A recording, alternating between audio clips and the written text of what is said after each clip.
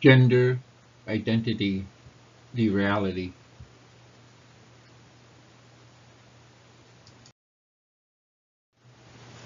The supporters of gender identity explain it very well, as they insist gender is not tied to one's binary sexual identity. Gender identity is about how one feels and expresses this sense of self. Not even the most serious advocates of gender identity deny sexual identity.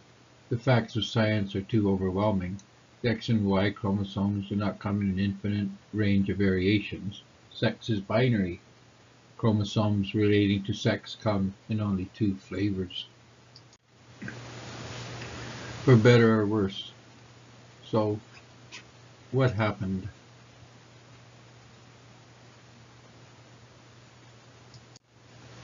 The phrase used by gender expression advocates to define this new way of thinking about self-expression is gender identity. Gender may be a poor choice of words, that is associated with sex in most people's minds.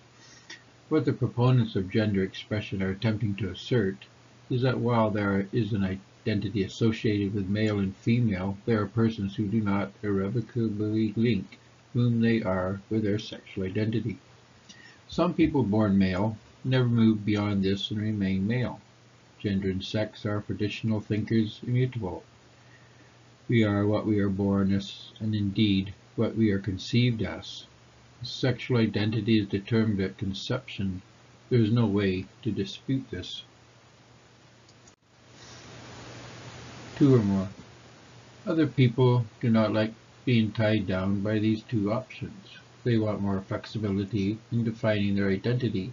Since the primary identity is tied to sex, these people believe they need to disassociate their identity from their biology, hence their claim that biology does not determine identity.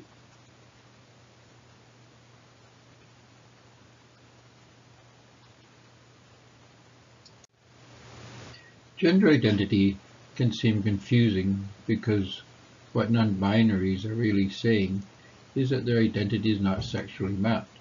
Who they are extends beyond what their genitalia suggests. Gender identity is simply a continuation of the left's rejection of sexual identity and the rejection of sexual roles, especially as pertains to the raising of a family.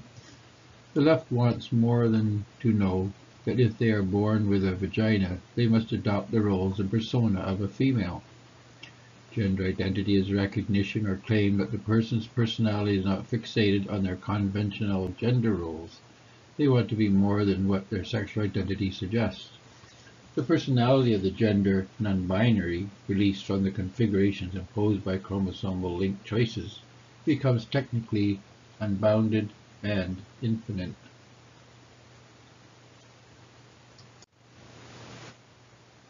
How debilitating is it to be born a woman?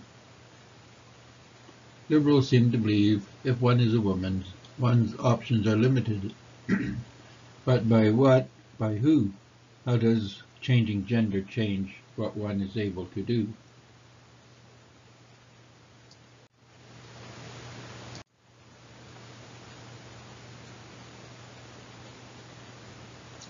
Once we realize gender identity is about personality divorced from sexual roles, then sexuality becomes just another way of expressing one's chosen persona. But what is it about biology that prevents personality from being explored? If one is biologically man, does this prevent one from expressing oneself in ways that others might associate with a female role? How does a new label change the basic situation? If you are a biological female who identifies as a they, has your life become enriched in any way? Do you feel more valued, more validated than if you cease to worry about what you think it means to be a woman and just lived your life without trying to impose thought patterns onto other people? The reality is, this generation is not the first to reverse or reappraise what it means to be man or woman. Dress and behavior has always changed over time and inhabits many niches in different societies. The odd outcome of the non-binary position is that it makes the idea of man and a woman highly stylized. Do labels help?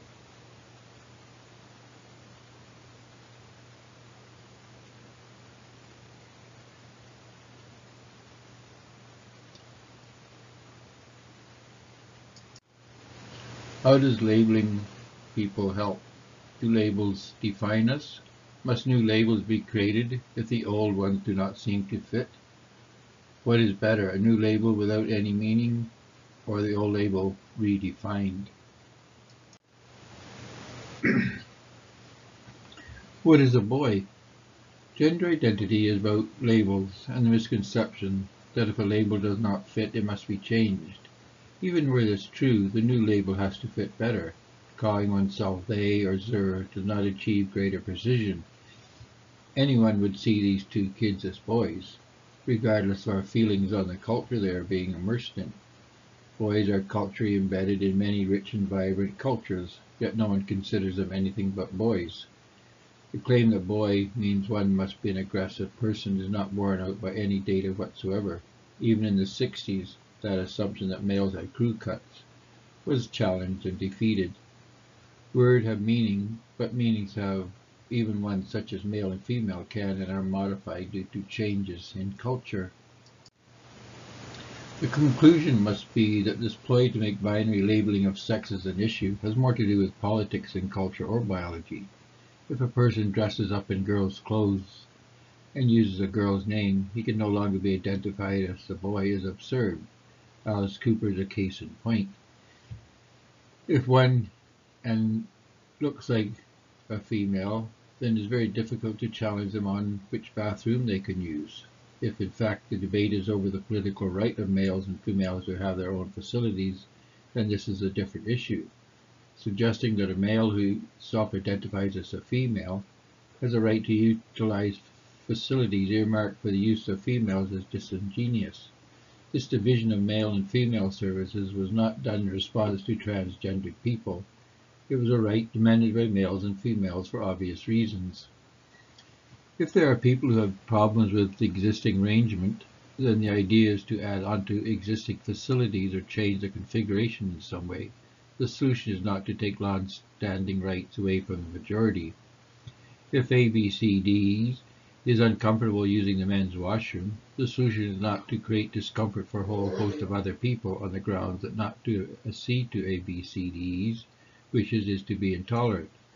Washroom facilities were created on sexual division because it is a sexual division that people wanted to maintain. There are no grounds other than political for discarding prior rights in favor of a new agenda, devoid of scientific and cultural value. What is a boy? Liberals suggest boys are a type of personality, and without this personality profile, it would be wrong to label the being as a boy. This is patently absurd, as seen from our own history and the range of male role models and cultures worldwide. In every one of these times and places, a boy has been defined by his genitalia, and as of late his chromosomes. Liberals have tried this definition of boy and girl to personality traits because it is the only way they can market gender identity. If a girl is being with a vagina, then the entire justification for self-labeling oneself as they, zer, zis, and all the other meaningless labels used would be revealed as a pointless exercise it really is. If a girl is being with a vagina, then how you wish to dress and present yourself is simply what it is, a personal expression without political significance. And liberals first and foremost want to make personality profiles a political issue. People do have a right to dress as they choose and define themselves as they wish, but this does not mean sexual identity is not restricted to two categories tied to procreation. Sexuality, one is either male or female, one can be a father or a mother. These roles are not interchangeable except in a cultural sense. Regardless of the lifestyle choices one makes, biological mothers are women with vaginas and biological males are men with testes and a penis. If this is offensive, then you're offended by your parents. Men and women are distinct biologically and sexually because of the incontrovertible facts surrounding procreation, the process that has birthed every living soul on the planet, past, present, and future. We hope you have enjoyed this social positivist presentation.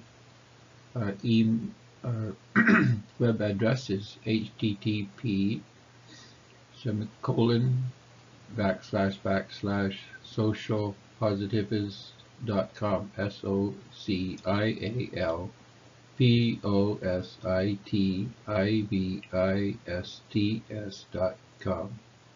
Christianity is a human right. Social positivists advance the cause of human rights from a scriptural perspective. Our rights are God-given, not a benefit of a secular state. Please visit our website for memes and copy and paste solutions to issues raised by atheists regarding the scientific validity of faith. We also have a growing collection of videos on scriptural issues such as faith, evil, gender identity, and so on. Below is some of the videos available for download. These can be accessed also from the Social Positivist website. And that's socialpositivist.com. Thank you for your time, for giving us this opportunity to explain the real meaning of gender identity. Thank you.